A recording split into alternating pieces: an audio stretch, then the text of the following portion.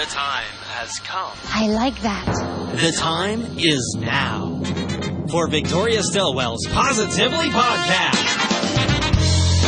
She's a world-renowned dog trainer. Seen enough dogs today, have you? She's the host of It's Me or the Dog. I'm coming to train you.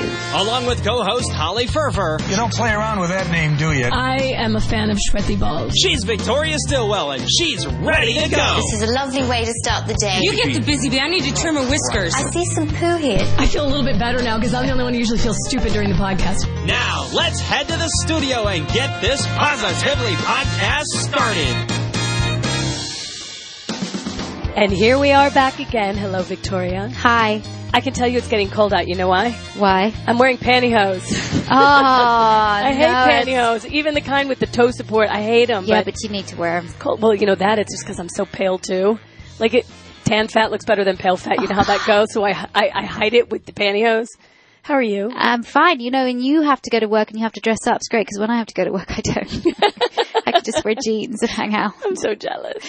Well, when you're working with dogs, they don't care what you look like. But you did dress up for the Hero Dog Awards. You looked very nice. Well, thank you so much. I'm really not great at dressing up. I don't have what it takes. Something's always wrong when I try and dress up. My necklace was wrong for this, but it doesn't matter. No. I went there, I felt good.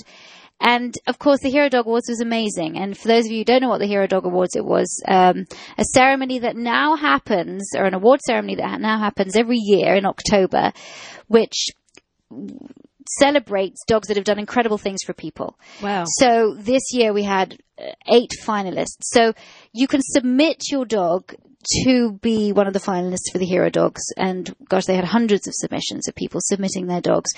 And great. You can either submit your own dog or you can submit somebody else's dog, but your dog has to have done something like you know, there are various categories, search and rescue, or there's dogs that are assistance dogs, that kind of stuff. So we had everything from a police dog, Jinx, that was an amazing story. And Jinx, this is one of the 8 finalists that were actually at the award ceremony. Did Jinx, the dog comes? Most of the dogs came. Oh. Not all the dogs came, but most of them came. Well, Jinx was one of these finalists, and Jinx was a police dog.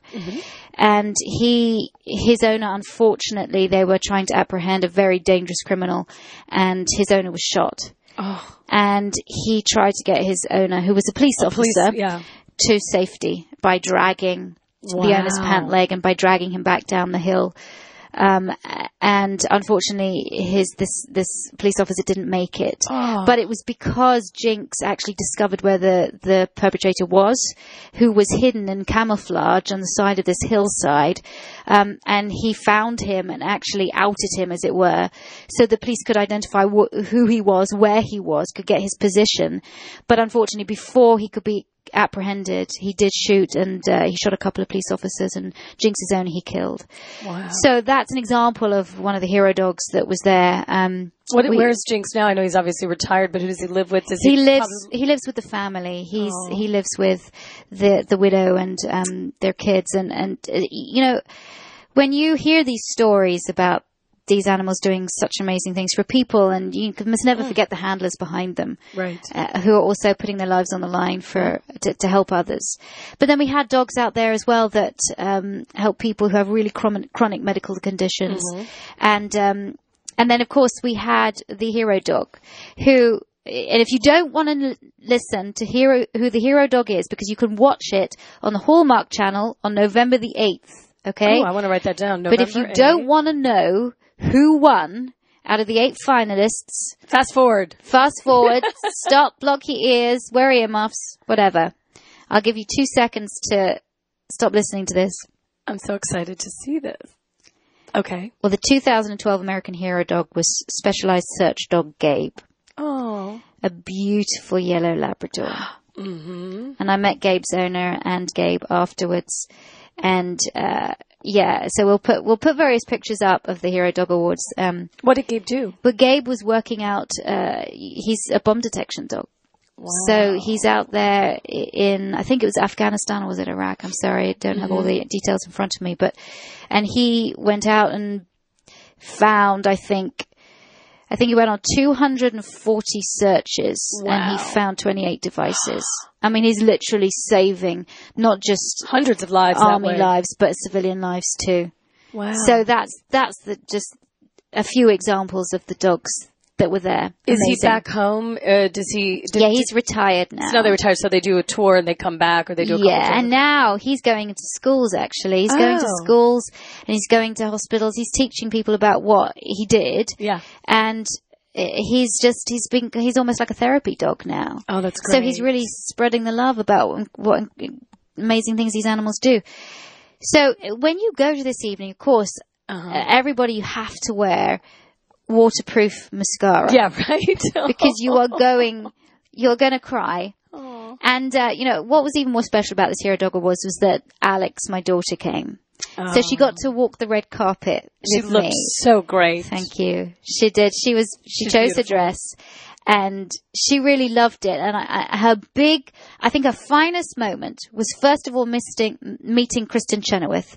Kristen Chenoweth was the MC for the night. Brilliant. Her. Very, very funny. With her dog, who apparently kept farting on stage. You have to watch the I'm watching the show. Yeah, please watch the show so you'll see it.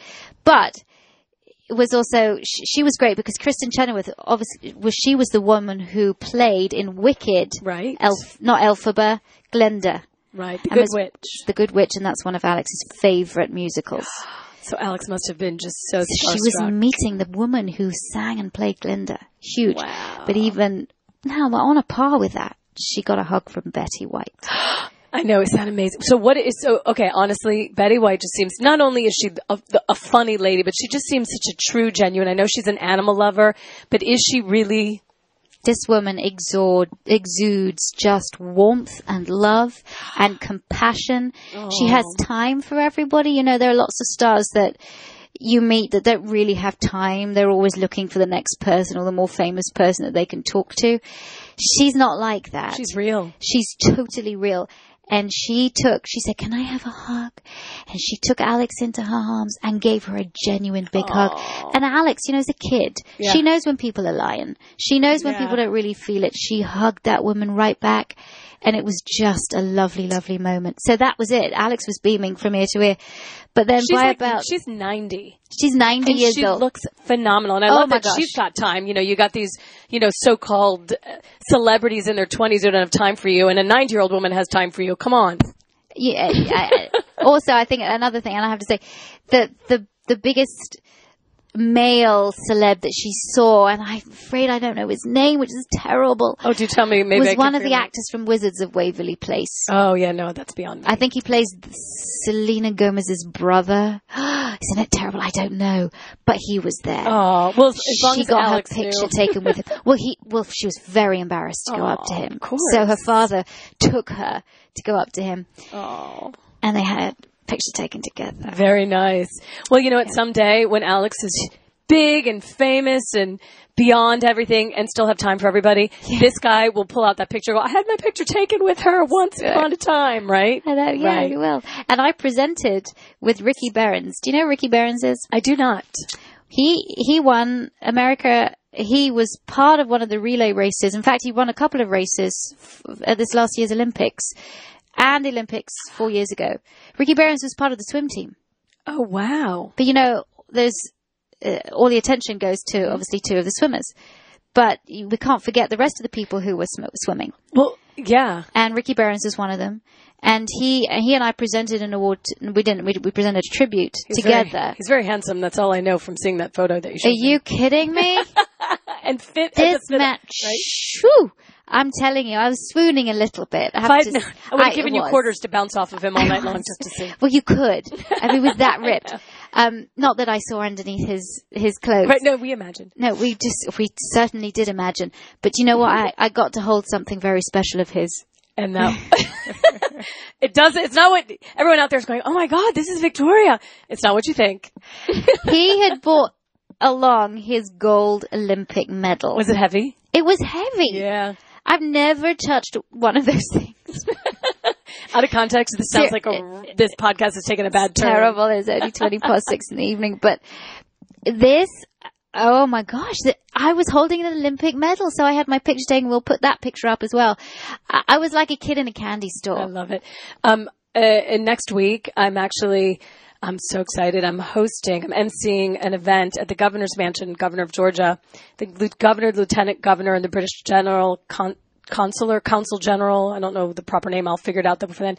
They're doing a thank you and congratulations reception to all the Georgia Olympians and Paralympians.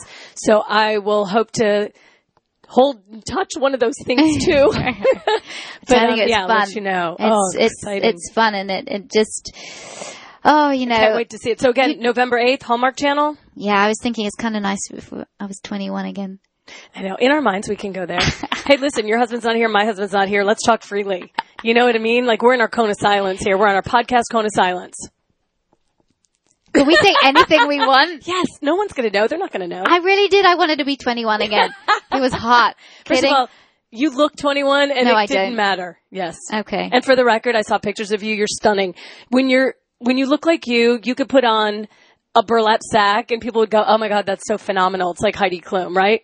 I put on something and they're like, oh, poor thing. No, but I saw a picture of you at this wedding of the century that you have to tell people about in the most stunning dress. Now, if I wore that dress, I would not have looked as stunning as you would, because it was the fake tan. Okay, well, the fake tan it was beautiful.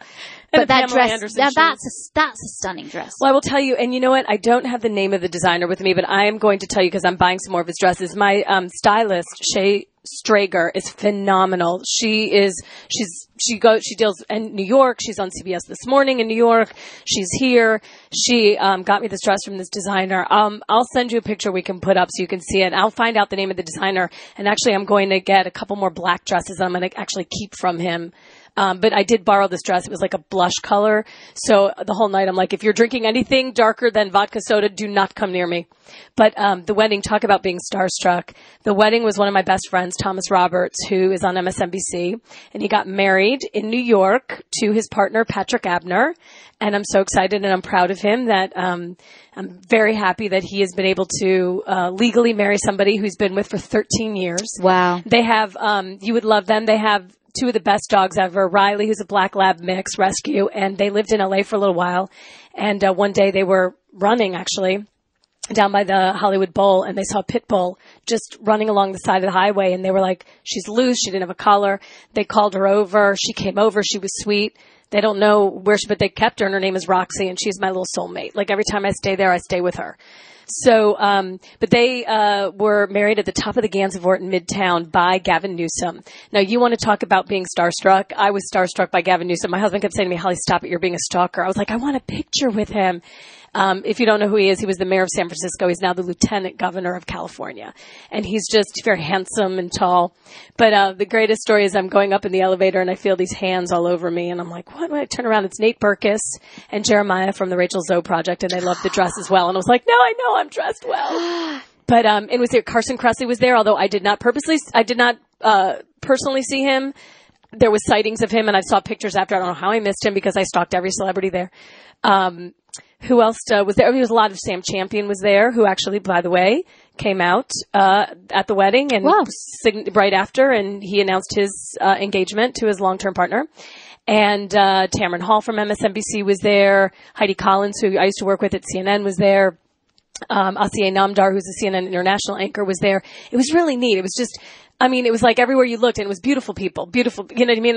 I kind of almost felt like I was wedding crashing, like, you know, when you're there and you're, look at all these people. But everyone was just amazing and nice, and it was very cool. I'll send some photos, but just a really neat celebration. We've really had a sort of celeb star-studded couple of weeks. I know. Did I just name drop a lot? Oh no, you name drop away. We love it. We got to, okay. In fact, let's just turn this podcast into a celeb gossip. I like it. Okay, so here's the dish. So, I saw pictures of Carson Kressley. I think he got a little happy. He was drunk. And Gavin Newsom, he was very politician-y like, and he was shaking hands, and he looked very plastic and, you know, wonderful, but, you know, he was totally being the politician. I just wanted to undo his tie and let him let loose. I mean, it was just like, it was fun to watch these people. Oh, Meghan McCain was there, bless her heart. John McCain's daughter. and Don Lemon, a good friend of mine who's an anchor on CNN. And Meghan McCain, she's a beautiful girl. She's got just a very nice, sweet girl. But God has gifted her with... Say it, Holly, big bosoms. Yeah. The biggest boobs I've ever seen in my entire life. Bless her heart. She's beautiful. She's so nice and sweet. But I mean, like, even all the gay men were like, wow, like nobody could, and so nice, so sweet. But, you know, she wears outfits that let you know that well, good. She's proud of them. And you know, why do some women get the lion's share? Right. And other women, i.e. me, we just get a little bit. It's not fair. You know, hey, sister, if I had big ones, I'd be showing them off too. Well, let me tell you, I think I got your share of the rear end because I got more than my share there, and I would be more than happy to spread the wealth. Anyway. We're never happy with what we have. So now we're talking about celebrities' boobs and behind. Right. It's slowly going downhill.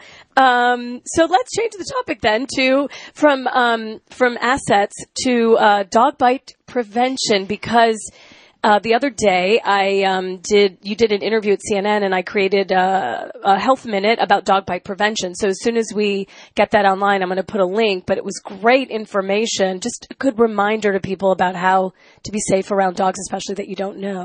Yeah, I went and did a talk to my daughter's brownie group at her brownie camp, which was a week ago. And it's amazing how much children don't know, but not so much, you're not surprised with that, but it's amazing how much parents don't know. Yeah. And when I do these 45 minutes talks, so they're fun, they're interactive, but the kids get a lot of great information. And now they're safer because of it. Right. And I always start by saying, look, dogs aren't out to bite you. They don't want to bite you. You know, these dogs aren't out there thinking, okay, if a child runs past, I'm going to bite them. Most bites happen because dogs are just scared and insecure, and it's lack of communication, and they don't understand. And so when kids learn how to read dogs and how to approach dogs and vice versa, a dog is going to understand them. So it's really vital information, because the week before that, I had been in Savannah. And I'd been in Savannah to the Schumann Elementary School, which is elementary school in sort of downtown Savannah. And a little boy called Javon Robeson goes to school there. And last year, he was severely mauled by two pit bulls while he was playing on the playground. Unfortunately, what happened was that these dogs were left in a car with an 11-year-old child. Oh, gosh. Whilst the owner went off, did something. And the child let the dogs out of the car. The dogs spied Javon and his sister and a couple of other kids playing in the playground, dashed over the road and ran to where they were in the playground. And unfortunately, one of the dogs got him. And he tried to escape by going up the slide, and they grabbed him. And unfortunately, a lot of the injuries he suffered were around the head area, the face, the neck. Now, there were two people who I met there, two people who I met at the school who had also come to see my talk. My talk was to the whole elementary school. And these were the two guys that had saved Javon, that had gone over and tried to pull the dog, which was a pit bull. Now, I'm not saying all pit bulls do this, so please, this is not an anti-pit bull thing, but unfortunately, that was the breed. That was the breed that attacked Javon. And they took this dog off Javon, and it took a long time, but then this dog tried to get back onto Javon and tried to attack him again. So they really put their lives on the line for that. And then the two people who had come along in the ambulance to come and help him and literally saved his life because he was on a breathing tube for 8 hours, were also there at my talk. So it was a talk to say to the kids, look, this doesn't happen every day. This is a rare incident, but we just want you to be aware. This is how amazing dogs are. This is the amazing things that dogs do for us. And this is how you communicate with them. This is how you understand them. And that pit bulls, there are great pit bulls. And there are some not so great pit bulls, as there are great dogs of every breed and some dangerous dogs of every breed. So I really wanted to bring it out to these kids about how to be safe. But it was also to recognize Javon, because Javon's getting picked on. He has scars all over his face. He's lost a lot of his teeth. Now, he is getting medical help, but not the amount of medical help that he needs. And there are things going on there that need to be changed in his home life in order to be able to get him the attention that has been offered. Unfortunately, he won't be able to have sort of skin grafting, plastic surgery really till he's 18, because they got to wait till the skin stretches. So this boy is severely scarred. So of course he's getting picked on.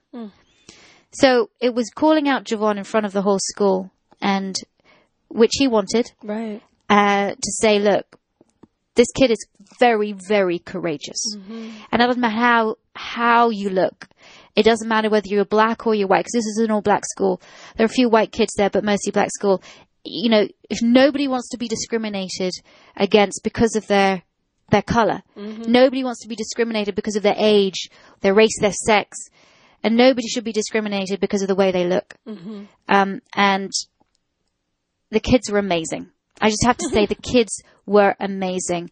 And it was all set up by Javon's advocate, who's a lady called Cheryl LeBon, who runs an organization for abused and domestic women who've faced domestic abuse, called Women of Wisdom.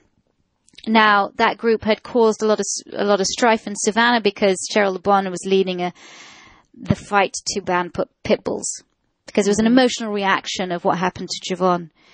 But she made her decision a couple of weeks ago to change her mind about it, because as she said, she is doubly discriminated against. She is a black woman. She is a woman, you know? And she said to me, why am I discriminating against a breed of dog when I understand what discrimination means? By your look. Yeah. So she said, you know, I needed education, and I've got education. And so she can stand up there proud saying, look, I was wrong.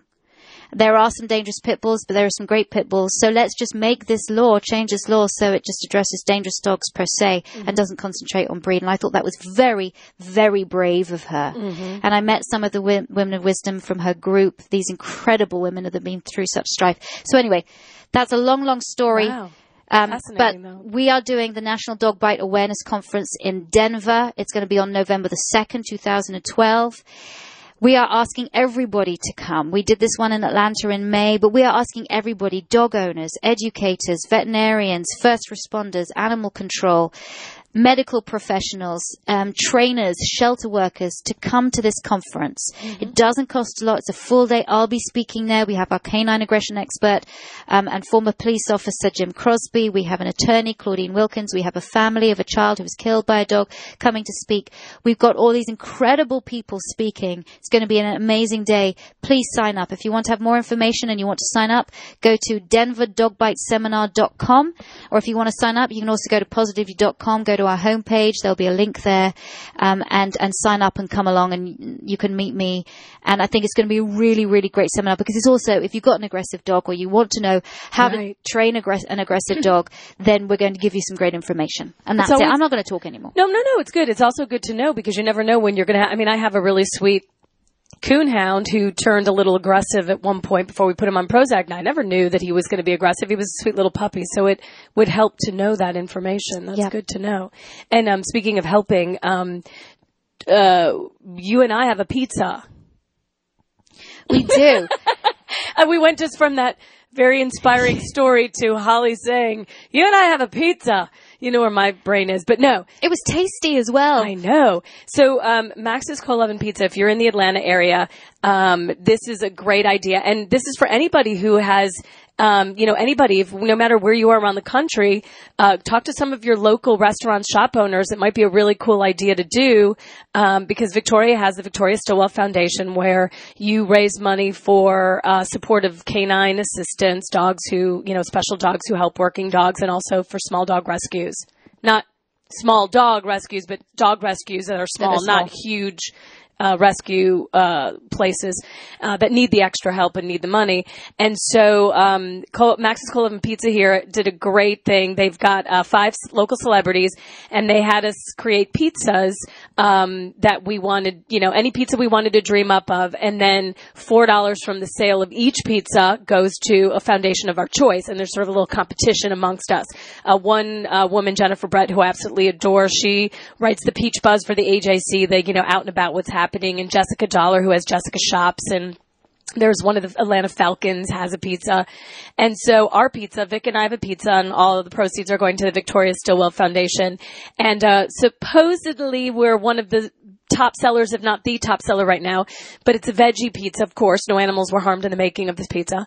And it's artichokes and feta cheese and Kalamata olives and what else is on there? Mushrooms, onions, and white wine drizzle. It's delicious. And olive oil. It was very good. It's absolutely So if you're in Atlanta, come to Max's Cold Oven Pizza. It's right downtown by CNN on Marietta, because if you buy a pizza and $4 we win. I want to win. It's more about, it's about raising money, but I'm not going to lie. I want to win.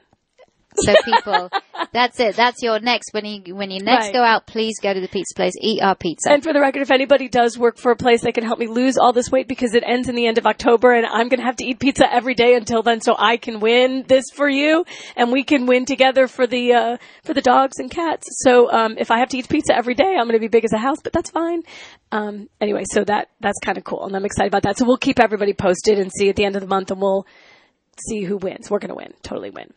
And one last thing, because I know we're just going on and on and on, but how's eHow Pets going? eHow Pets is great. There's some great new videos all about impulse control, how you teach your dog or your puppy impulse control. Impulse control is all about self-control. How do you teach your puppy or even your older dog how to be controlled around food, around toys, how to give up toys, how to play games appropriately, all that kind of stuff. Really important. The videos up there about how to prevent resource guarding. Which my dog does, I know very well. Yeah, and there's a major problem. It can be a very dangerous problem as well. So how to prevent that in your puppy or your dog, if you get a new dog from a rescue shelter or something, how you set your dog up for success. So there's loads of great videos. And just go to eHow Pets, youtube.com/eHowPets, and you'll see them all up there. Plus, the video of Detroit Dog Rescue that has just been put up is getting thousands. I think we're up to 10,000 views already. It's only been up for 4 days, but it's about my time when I spent 3 days with Detroit Dog Rescue. And wow. And Hush. Yeah. And Hush, who is a rapper there and did a lot of work with Eminem and continues to do his music, but also is the founder of Detroit Dog Rescue. So it was really, really an amazing 3 days. And, just see viewer discretion advised. It's not for kids. Right. We talked to Hush a couple of podcasts ago. So you can go back to one of our earlier podcasts this season in season 3 here and listen to the interview with Hush if you want to know the details about the making of that video.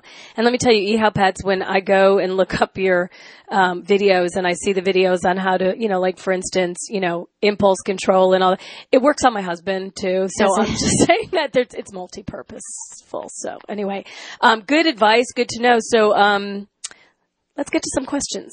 Hey, you got something on your mind? What are you, a wizard, a genius? How do they make a miniature? I mean, is there some way, some process they physically miniaturize the dog, or is it a puppy, or what the devil is going on? That's a really good question.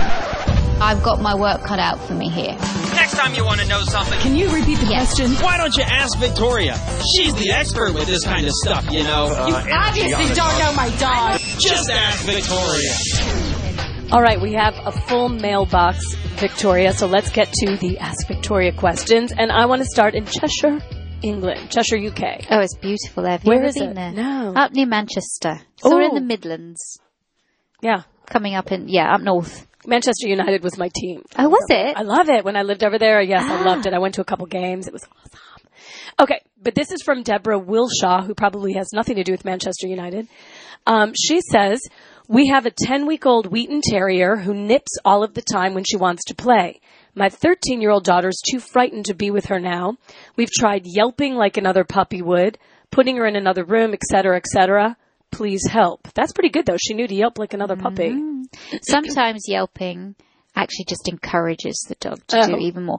No, I've used yelping on a lot of pups, and it works because they go, ooh, did I hurt you? Some dogs, some other puppies get kind of excited when you do that. Oh, like, oh yay, playtime. And makes them do it even more. So what I do is, like, general rule, biting, nipping, stops play. That's it.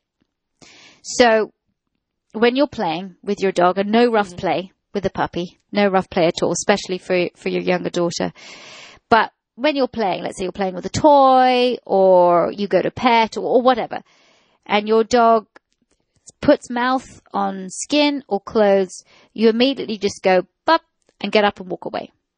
You take yourself out of the room. Mm-hmm. Shut the door. Make an issue out of it. This is a big deal. Mm-hmm. It's a visual marker that you got up and you left. As soon as that mouth goes on your skin or clothes, it's got to be within the second of that mouth being on your skin and clothes. You're up and you're out. Wait for about 5 to 10 seconds, come back into the room, resume play. If it happens again, repeat it.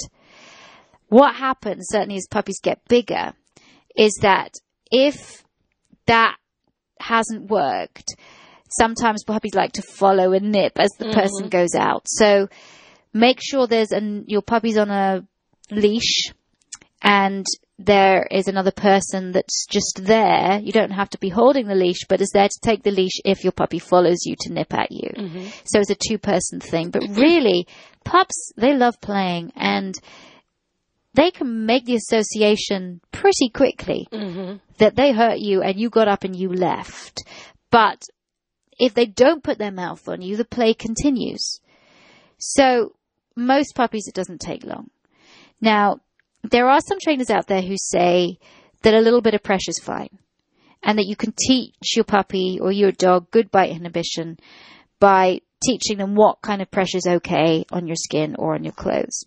But I say any mouth on your skin or clothes that's it. No.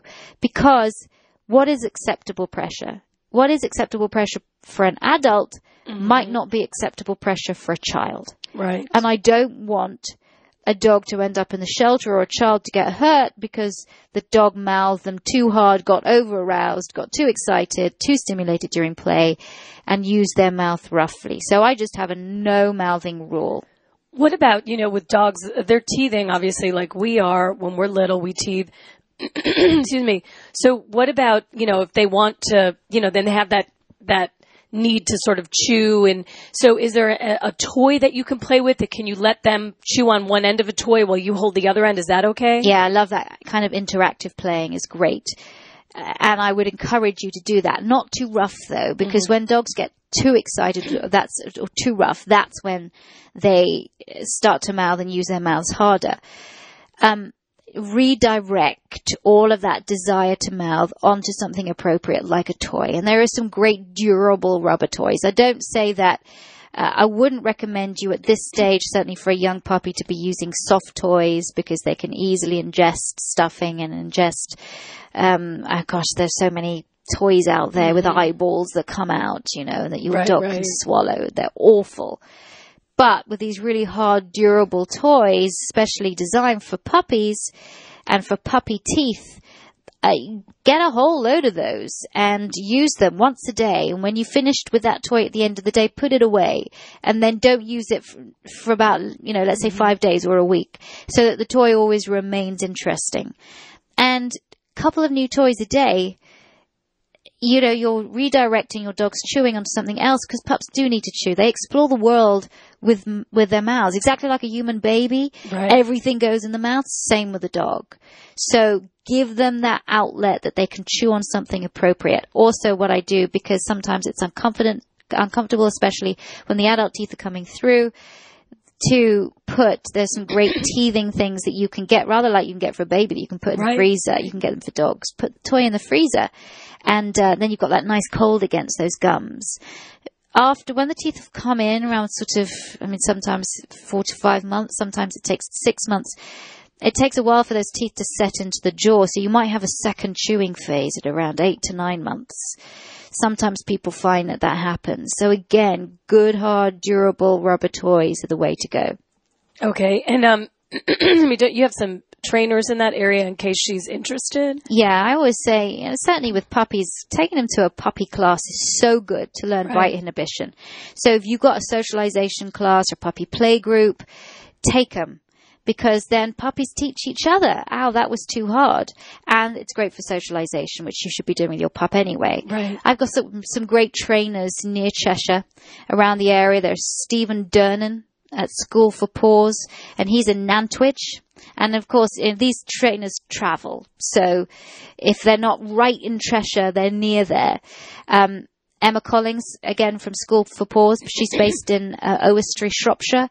I love the names you have over there. I know, isn't it great? There's Joe Pay in Standish, Lancashire, and Jason Devereaux from Joe Pay is Standish dog trainer, and Jason Devereaux is Simply Dog Behaviour, and he's in Rochdale, Lancashire. So all of these trainers travel. We have towns like Smyrna and Mapleton. Isn't it great? Yeah. So anyway, we've got some great trainers over there. Contact them, please, because it's really worth the investment. Okay. Here's a question from Reno, Nevada. I want to, we've always talked about we're going to give equal time to cats. And I know at some point we want to talk to maybe someone who knows cats, like, reads their minds and the cat trainer and all that stuff. But cats just as well. And this is Dennis and Gigi McKinnon from Reno, Nevada. And they have an old cat. She says, we have an old cat that seems to have forgotten how to use her box. She's 16. Sometimes she will stand in the box and urinate outside it. But most of the time she will just get close to the bathroom where her box is, stop, and urinate wherever. She's ruining our carpet. We've tried everything from putting plastic around the box and in the area she's been urinating to escorting her when we see her headed that way. I know she's getting close to her life cycle and do not want to put her down. Do you have any suggestions to help? First of all, do not put her down just because she's old. No. That would be the worst thing ever. I had this problem. I had a 20-year-old cat, Ricky, who was doing the same thing. I think that's just pretty common. I thought Ricky, and I might be wrong, but I thought he was in the litter box. He was a big cat anyway, but he was in the litter box and he didn't really realize, I think his depth perception was gone, that his rear was hanging out and he was peeing on the outside. What I did was I took puppy pads instead of plastic and I put them around the litter box and wherever he, to be honest with you, in the whole room there, so that if he even got into the room where the litter box was, I put the puppy pads there because plastic doesn't absorb the urine and they can walk in it and it can spill. But the puppy pads, and I would change them every day. And I also put more litter boxes around the house because sometimes he couldn't get to it because they're incontinent or he got confused and he couldn't find it. So I made sure to have litter boxes all over with the puppy pads. So that worked for me. Look, you've totally answered the question. I'm like a trainer. Yeah, you're perfect. First of all, it's absolutely vital you take this cat to the veterinarian. Of course, it's obviously potentially age, and then incontinence, and there's cognitive decline as well, so that it's very, very, very common, but there could be kind of a kidney infection, stones, cystitis, you don't know. So you must take your cat for a full medical examination just to make sure. Cats, certainly older cats, really do suffer from renal failure as well and start to pee more and they start to drink more. So that's something you've got to take into account. I love the whole pads around the litter box. No scolding the cat at all. The cat can't help it. And I love the fact that you said that you introduced more litter boxes. I think you have to give more options because the cat's not being able to move as fast, or suddenly, all of a sudden, you might need that urge to go, and there's got to be a litter box close to there.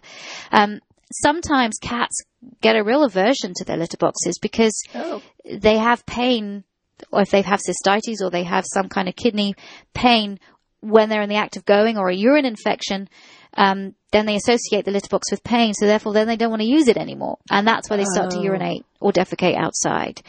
So number one is the trip to the vet. And if the vet gives your cat the all clear, then it is more litter boxes, putting pads around the area, and cleaning up really well with a special cleaner that cuts the enzymes in the urine that gives it that real ammonia smell, because normal household cleaners just don't do it. They don't get the urine. And of course, once a cat or a dog smells where they last went, then if it still smells of urine, then they're just going to redo it.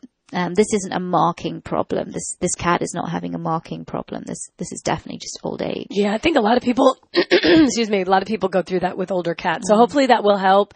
And, she says she's getting to close to her life cycle, but at 16, my cat lived till 20. So you may have a few more years left. So. Or get wooden floors, mind you. That's still not so great. Okay. Okay. So here's one from Robin. And this says, Victoria, I have a 3-year-old Lakeland Terrier that chases cars and bites at the tires.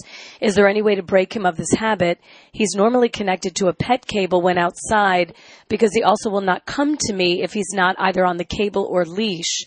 I'm desperate to break him of these 2 bad habits. I've been watching your show for a long time and have adopted a lot of your training methods, which have really worked. I would appreciate any suggestions you have. I look at that and knowing you, I see the first big problem there. What's the dog being tied out on a cable? Where does this woman live? It just doesn't say where she is. Okay. When you tie dogs out, and there are tethering laws now, more and more in more states and more cities around this country, there are anti-tethering laws, which means that you cannot tether your dog outside. When you leave your dog out in the front yard, and I'm talking front yards now because this is obviously where this is happening, because this dog is chasing cars and biting the tires, which is just bad. You are just causing frustration, and actually the front yard barker is an all too familiar sound, as is the front yard chaser and the front yard dog on the tether. When dogs are on tethers, just because a dog's outside doesn't necessarily mean the dog's having a good time or is being entertained. So that the dog finds its own entertainment. And one of forms of entertainment are barking at people or cars or bikes as they go by, or chasing. What's more fun to spend a boring day than chasing things? So you're actually making a chasing behavior even worse by tethering your dog outside. The only time I know, and I'm not saying I believe because I know, that it is safer to have a dog outside is when you have a fenced-in yard, a solid fence that your dog can't get under or can't get over. I know that some homes you can't have fences around them. Don't get an invisible fence, whatever you do, because invisible electric fences, even though the marketing is so clever, it says this is going to give freedom to your dog is going to enjoy it, it's peace of mind for you, your dog's completely safe. The sad fact is that either your dog is going to get severely traumatized by the shock that it receives from the electric shock collar that it wears around its neck, or yours is going to be one of the thousands of dogs that break through their electric fence every day because either the fence malfunctions in some way or the dog sees something on the other side that is so alluring that it breaks through the fence and goes through the shock anyway, but then is too scared to go back to the home because of the shock that it received. So loads of dogs are found wandering, especially around my neighborhood, with shock collars around their necks. Wow. Because they've broken through their fence. And lots of dogs that are in the front yard on cables, tethers, or behind invisible fences are getting stolen. Oh, right. They're getting stolen. And guess what? They're either going to be sold. If they're a purebred, they're going to be sold. Or they're going to be used as bait for dog fighting. Or they're going to be used in medical research. And if you think that's far-fetched, I'm afraid it's happening. It's happening in every city in this country. Animals are getting stolen for medical research. So take your cable tethered dog inside. Only have your dog out when it's on the leash, when you're actually actively taking your dog either out to toilet or on a walk. Now, this behavior is obviously happening when she's taking the dog on the leash as well. So you have to give the dog something else to do. The dog wants to chase, okay? Bottom line. So I like to give the dog something to chase, but in an appropriate way. So in my backyard or in a fenced-in area or even in the home, if you've got a large room, I have what is called toy on the stick. Toy on the stick is like it's like a lunging whip. And at the end of the lunging whip, you tie a toy. And you whirl it around. And dogs that love chasing things love to chase this toy at the end of the stick. And what this does is that it enables the dog to chase, okay, to get all of its desire to chase things out on something appropriate. But also it teaches the dog impulse control, because the dog's not allowed to chase until I say it can. So what I do is I teach the dog to sit or stand and wait. And then they can only chase the toy on my cue, which is go chase or whatever word you want to do. And so I actually set this up, not just with the toy, but then I go and I have friends that help me. I'll do this with a bicycle. Wait. I don't want the dog chasing the bicycle, but I'll set up with a friend. So wait. Okay, now you can go chase. I know it's strange and it's kind of going against what you should be teaching a dog. I don't have it doing with cars, I have to say. It's dangerous, yeah. But anyway, when you have your dog, when you teach your dog to chase bicycles, this is the thing. But then you teach your dog that you can only chase a bicycle on your cue. You have a dog that listens to you when you say you can't chase that bicycle. Do you know what I mean? Yeah. It's like when I teach barking dogs to bark. I teach them the barking dogs to bark. I reinforce the barking, so then I teach them to stop. It's the same thing. I teach dogs to chase bicycles because then I teach them not to chase bicycles. It does make sense because do you get it? Yeah, okay. Absolutely. You can't do it with cars, obviously. So then I teach that I'll make the dog sit and wait as the car goes past. And then instead of chasing the car, or if it's a real bicycle, instead of chasing that bicycle, I'll either just give them a food reward and say good, or I'll have my little toy on a stick, because I have a big toy on a stick and a little toy of a stick, and we'll have a game of tug, or they can chase the toy on the end of the stick that I actually take with me on a walk. Or we can just have a game with a tug toy. Or even just elaborate praise, and loving on the dog and, excuse me, I'm choking here. Just loving on the dog, because I know that my dog, was doing that, and just he loved when good boy, and hugging him and loving him and getting all excited for him, and then he focused on me, and then we kept walking. Yeah. And that helped. Yeah. Let me ask you a question about, dogs that are tethered to. Do they feel threatened also? I mean, is that an issue?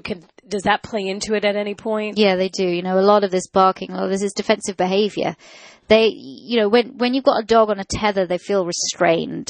They don't have, when the dog is on a tether or on a leash, they don't have the ability to act naturally. You're thinking for them. Mm-hmm. So there's not much place where they can go. They can either, when a dog feels frightened of something and it's not on a leash, they can increase distance by running away or going to somewhere fight or flight where they feel safe. Exactly. Yeah. But when it's on a leash, it can't. So what's the only other option is left is to be defensive. And so that's why a lot of dogs are defensive at the end of leashes or at the end of tethers. That's why a lot of children and people that go up to tether dogs get bitten. Mm-hmm. Because the dog is frustrated. And they feel vulnerable. Exactly. And so, that's their only other method of defense. So you have to be careful, but it sounds like this dog just likes chasing. Yeah.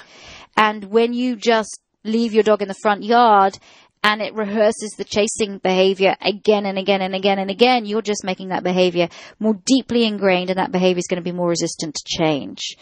So that's why you have to use management and training options. Okay, here's a question from Lori in Pensacola, Florida. She says, my 3-year-old male, unneutered Dachshund Jack Russell mix has recently begun peeing inside when I leave, even when the dog door is left open. He's also, started growling at me sometimes when I love on him. I send him to his bed when he does this. He has always been lovable and well-behaved. What can I do, or did I do? I want my happy boy back. I see 2 warning signs in that, and I'm a novice. First of all, this dog is unneutered. Why is it unneutered? Is it a breed? Are you a show dog owner? No, but it's a Dachshund Jack Russell mix. Oh, well, it's not a show dog owner. There you go. Oh, please, neuter your dog. Isn't it more comfortable? Not only is it healthier for them, but isn't it more comfortable for them? I don't know whether it's more comfortable. It just, a dog that hasn't been neutered is wanting to do what unneutered dogs want to do, which is to procreate. Mm. And so they smell a bitch in heat, or, and remember the dog's sense of smell is way superior to ours. So there might not be a bitch living next door to you, but sure, it can smell it down the road. They're in a constant state of scanning their environment to find, like living with a teenage boy. Right, exactly. Just take them off. Take those noogies off. There's no reason for them anymore. Right. And you shouldn't be breeding a dog anyway. You don't want accidents. No, and get rid of that whole idea of testicular cancer. I mean, you're not going to get your dog is not going to get testicular cancer if you take his gonads off. I'm using all kinds of words. No, it's very true. We talked about it. And the other thing is sending him to his bed for growling. His bed isn't his bed. Is supposed to be a place where he feels comfortable. Don't use the place where he feels comfortable and safe as the place to put him when he's done something wrong, because then it's going to build up a negative association with his bed. Right. Put him for timeout somewhere else. Now, but here's the thing. Before we even get to timeout, why is he growling? Now, there are some dogs that are touch sensitive. And if this behavior has suddenly started, I always again look for medical explanation. Certainly with Dachshunds, my first thought is their back. Is the dog somehow in pain? And when it's being touched, he's then growling because he's feeling pain at being touched. So, when you have any kind of breeder dog that suddenly is showing aggressive behavior like that, you take them to the veterinarian.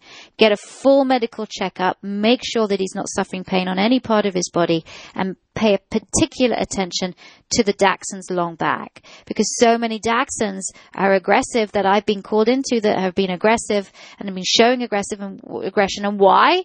It's because these poor dogs are in pain. They take them to the veterinarian, the dog got a slip disc or some kind of back problem. And, that's the first thing.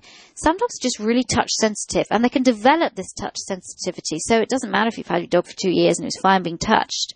Then one time you touched him and he felt a little bit of either itching or, because dogs are ticklish too, or pain, and then there you go. Now we have, okay, I don't really want to touch you to touch me because I remember when you touched me and that hurt, that didn't feel good. So can you remember a situation like that? Did it just literally just happen overnight?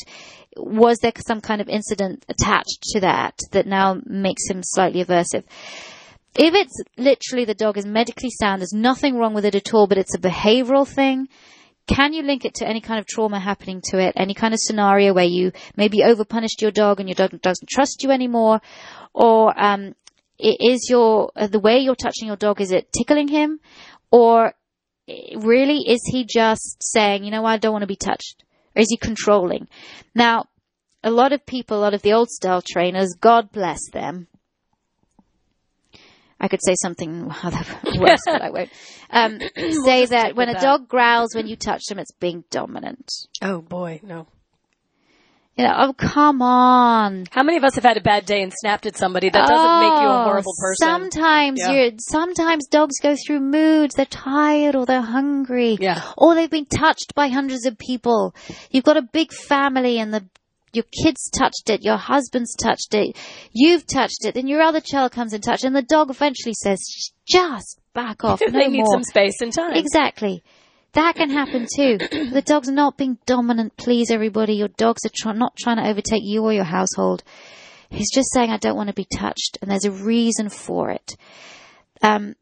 So if everything's fine and the dog's not overwhelmed and space, then I do one touch and treat. One touch and treat. One touch and treat. Leave the dog alone. Don't touch it at all for the rest of the day. Next time I go to touch the dog, to put the leash on, one touch, treat. One touch, treat. Put the leash on, take the dog out for a walk, come back, take the leash off, treat. I begin to really build up the fact of me touching the dog as being something positive. Something for the dog to look forward to. And you use the real jackpot reward. You use the real chicken or the real, something that your Dachshund loves. You build up that whole idea that being handled is fine. And I think if you do that, if you back away from your dog completely, if it's just behavioral in nature, you back away from him completely. And if he comes up to you even and wants attention, say hi, but don't touch him. And then gradually build up the touch again over a period of days, weeks, maybe months if your dog really doesn't like being handled. And gradually build it up. But don't just be stroking your dog or force yourself on your dog. If your dog does growl, respect the fact that your dog is warning you. Mm-hmm. Your dog didn't bite you. Don't tell your dog off for growling. And again, a lot of people go, you're crazy. Why? Dog shouldn't be growling at me. But your dog is actually showing real bite inhibition by growling at you and warning you rather than going straight to bite. So go, okay, what did I do to cause that growl? Back off and go, okay, I got you, buddy. I got it. Leave your dog alone. If he comes up to you, say, good boy. That's it. Just leave him alone. Mostly with these touch-sensitive dogs, though, that become touch-sensitive, it is because something happened, either behaviorally or medically. Get those noogies off. If you have to take him to a timeout just to calm him down, 5 minutes or a couple of minutes in a bathroom, secluded away, just a little bit of calm down. Make sure your dog has space, and hopefully the issue is going to go away. That was a long answer. But that was a good answer, too. You learned, it's just, you realize so much more how much animals and dogs are like people. They have moods, too. They're not just one size fit all. They're not just this thing that sits in the corner and wants to eat and play and run and lick you or whatever. They actually have emotions. They have moods. They have feelings. And do you always want to be touched or manhandled? No. There's times when you say, I need some. Do you always want people wanting a piece of you? Do you say, I need 5 minutes of peace? It's the same thing with a dog. We expect our dogs to be so emotionally stable. And we aren't like that. We hold these huge expectations for these animals, yet we can't follow them ourselves, can we? Right. So really find out why your dog is doing this, and then you can work hard to rectify it. And if you can't, find a positive reinforcement trainer in your area. A positive reinforcement trainer uses humane techniques to teach your dog and to discipline your dog. A lot of people think positive reinforcement trainers don't use discipline. Yes, we do. But we use discipline to guide a dog into making better choices rather than instilling fear. There is a big difference. It's the same thing. I look at it like, how would you raise your children? Would you push your child to the ground and lay on him and say, okay, until you stop, having a little hissy fit? No, you have to teach them consequences. It's the same thing. Would you do it to your child? Then don't do it to your dog. I just, this darn book that has now finished and is now, that's it, away at the printers. It's being done. It's coming out March 2013. That's right around the corner. In my book, I say, and again, some people, I'm saying not all people, I'm saying some people when I say this. When I liken raising dogs to raising children, some people get very angry. How dare you can say that dogs are like children? Or when I say, if you got your shock collar or your prong collar or choke collar, do you have kids? Yes, I do. Well, would you use a shock collar, prong collar, choke collar on your children? Well, absolutely not. I wouldn't use them. Well, your child your dog has the cognitive abilities of a 2-year-old child. You know that, don't you? Your dog has the same physiological responses to feelings, emotions, and pain as your child does. It's the same. There's no difference. And because dogs have the cognitive ability now that we know that dogs have the cognitive ability of a 2-year-old child, now that we have that knowledge, now we have concrete proof, is it still okay to use techniques, punitive techniques on dogs, shock collars, prong collars, choke collars? I think if you use them on your dog, you need to be prepared to use them on your child too. That'll change a lot of minds, don't you think? There's a lot of people who are angry with me, but you know what? It's just the way it is. I think I'm behind you 100%. I think you're absolutely right. Absolutely right. Sorry, I've been choking so much. I'm getting over a cold. So I apologize if you hear this in the background, but I'm good. Okay. Let's do one more question here. And this is Dawn George from Livermore, California. And Dawn says, we adopted a dog, Dixie, and she's afraid of men. I've heard this a lot from people. She's really afraid of my husband. They had an incident where she was being shy to come outside. So he came over and tried to pick her up, and she nipped him. And he got mad and chased her around the house and caught her to toss her outside. Now she's really afraid and runs to her room to hide. What can we do to help her and make her not afraid? This whole conversation we just had about how you treat your animal, you should treat your child. So let me ask you this. If your child didn't want to respond to you, would you pick them up and throw them out the door? I mean, like that just, to me, it's like, but But it's a dog, Holly. People think that they can get away with it because it's an animal. It's just an animal. It's just a dog. Okay. Gosh. Dogs have emotional memories like people do. Okay. Fact. That's just it. All right. Fact. It takes one fear memory for a lifetime of that fear. Fact. Okay. Fact. If you are associated with that fear, that dog will never forget it. So, because he got angry because whatever his manly feelings were insulted, or he was angry. Of course, the dog nipped at him, and it is, I'm not just saying because he's a male, I'm saying it's a very normal reaction to when a dog nips at you or bites you. It's, how dare you do that to me? And his anger came out, and he just made the whole situation a lot worse. He validated that dog's fear. Absolutely. Didn't he just? He picked it up and put it outside. Right. So now the dog goes, well, sod you, mate. I don't want to be anywhere near you. And you know what? That dog is quite right. So the only thing that this guy has got to do is either move out, or if he's going to stay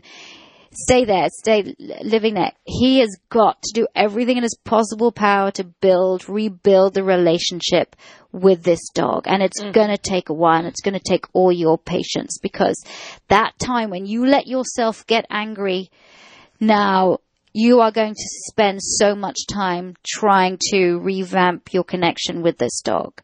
And it means you're the one that's going to walk the dog. You're the one that's going to feed the dog. You're the one that's going to be the pleasure or the source of all the pleasure in that dog's life. But don't think that you can do it in quickly, and don't get into your dog's space. Try touch it, because that's the last thing the dog wants to do. Sort of maintain a distance. Allow the dog to come into your space so the dog doesn't feel pressurized by you going into the dog space, and gradually give your dog delicious food. So the only time that warmed up hot dogs come is through you.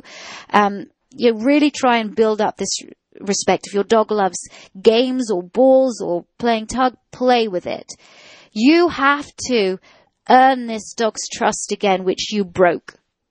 This dog was scared of men. It wasn't scared of men to piss you off. It was scared of men for a valid reason, whatever that reason was before you got the dog, or if something happened to the dog before this last incident, this dog was scared of you, and you just made it worse. So, buddy, you got to do a lot of work to regain this dog's trust. And you know what?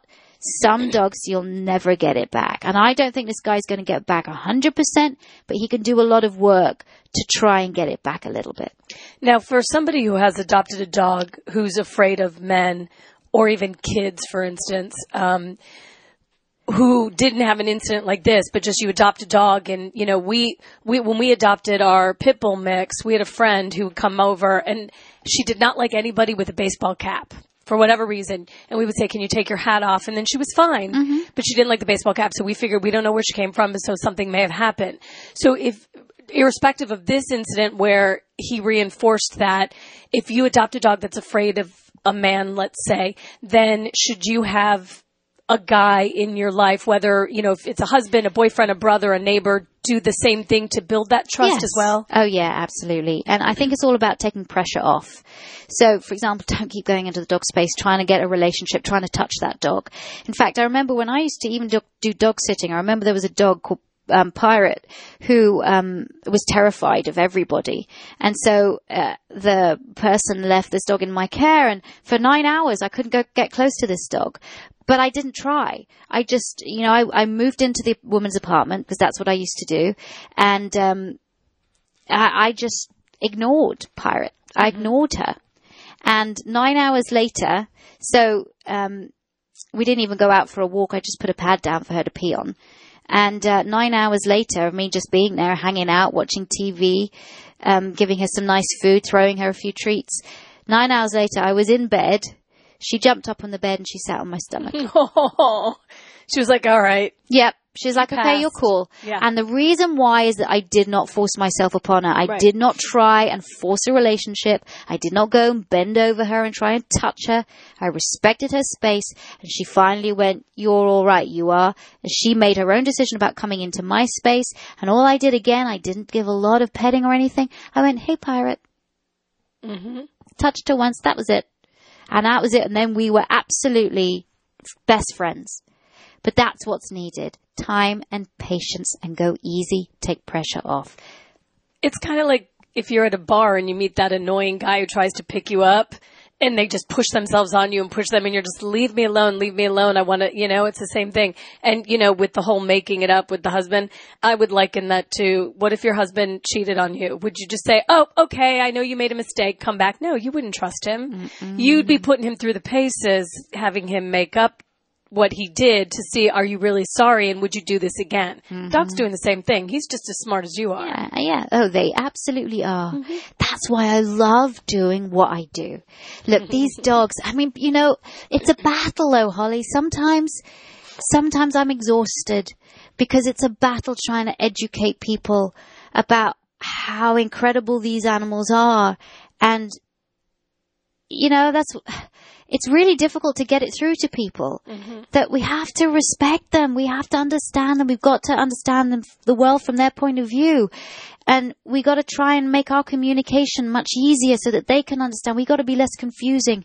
We mustn't be so violent towards these animals.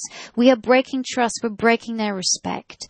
But, you know, I just think we're getting more violent as a society. Right. And that's who's going to suffer? It's the females, it's the women, and it's the children, and it's the animals, because it's the vulnerable ones that suffer. Wasn't there a quote that said something about you can judge a society by the way they treat their animals? Yes, there is. I think, do you know what? I was reading it today. It's a president, it's a somebody. Well, there was the Gandhi. Maybe it was Gandhi. Yeah, Gandhi did. Then there was another quote as well, which was very similar. You but really true. can. It's really true. If you don't have respect for animals, you don't have respect for each other. And I tell my husband this all the time. I like animals better than people, so he better look out. He better. Well, especially if you keep wearing those kind of dresses, my dear. You're hot, and he better be careful. Thank you. There you go. All right. So if you have any questions, feel free to send them. We love talking about it because you know what? I learn something every time. To positively.com/podcast. We'll answer any questions we can. Hopefully help you find a trainer near you from Victoria Stilwell Positively Dog Trainers. And don't forget to check out eHow Pets. There's a new one up there.